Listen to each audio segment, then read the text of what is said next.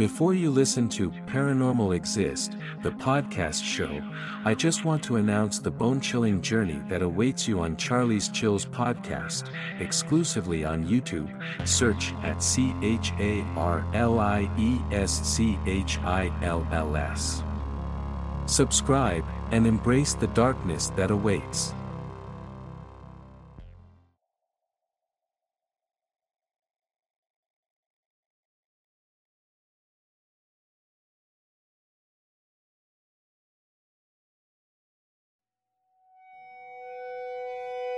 Hello there, my name is Emma. What I'm about to share with you is an incident that happened to my elder sister.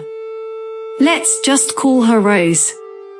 It happened back in 1995. During that time we were staying at Hague Road. My sister was 23 years old, and I had just turned 19 years old. She was working at a retail outlet at Parkway Parade.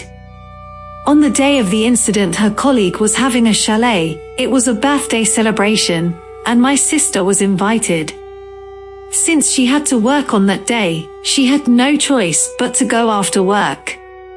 The time was already close to 12 a.m. when she reached home. My mom was nagging at her for coming home at that hour. Our dad was working that night, so I can say that she was quite lucky. Dad would be angry if he knew she came back home late. I was still awake at that time and was reading my novel. When she entered the room, I noticed that something was not right. She looked pale and kind of zoned out. I asked her if she's okay, but she replied by just nodding her head.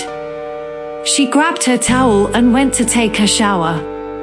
After her shower, she changed into her t-shirt and slacks and hopped into bed. I switched off the room light and went to sleep. At around 2 a.m., I was awakened by my sister screaming. Her hands were covering her face as if she had seen something scary. I went to her and held her close. I asked her what was wrong, but she kept pointing at the corner of the room and said, "She's there. She's going to hurt me." I was lost. There was nothing at the corner of the room, just a dark corner. Our parents entered our room and switched on the lights. On looking at my sister, and our dad knew something supernatural was going on. He said to me, "Go get a glass of water for her. Make sure it's plain water. Go quickly."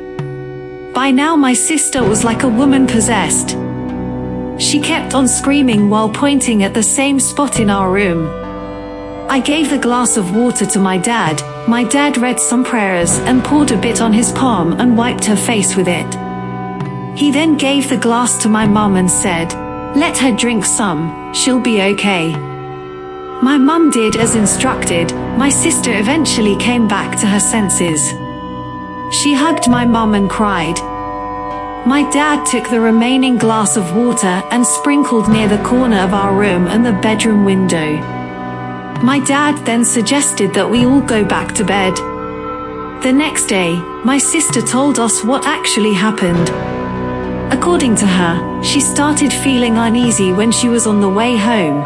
It all began when she was walking from the chalet to the taxi stand near the McDonald's. It took her almost half an hour to get a cab. Even in the cab she felt uneasy. It was as if something was following her. At the void deck, in the lift, along the corridor, and even when she reached home the feeling was still lingering. It was after midnight that she felt like something was calling out her name in the eerie voice. She opened her eyes, sat up and looked at me to see if I was still sleeping. When she looked at the corner of the room, she saw something that almost stopped her heart. It was an apparition of a tall woman in a white gown with thick long hair. It had a hideous face. Eyes were all white with no irises or pupils, and it had a set of long fangs that protrudes out like a saber-toothed tiger. My dad believed that it must have followed her home. From that day onwards my sister would avoid coming back home late at night. Dive into the chilling abyss of real-life hauntings on Charlie's Chills podcast exclusively on YouTube. Join us for eerie tales from the internet and our listeners.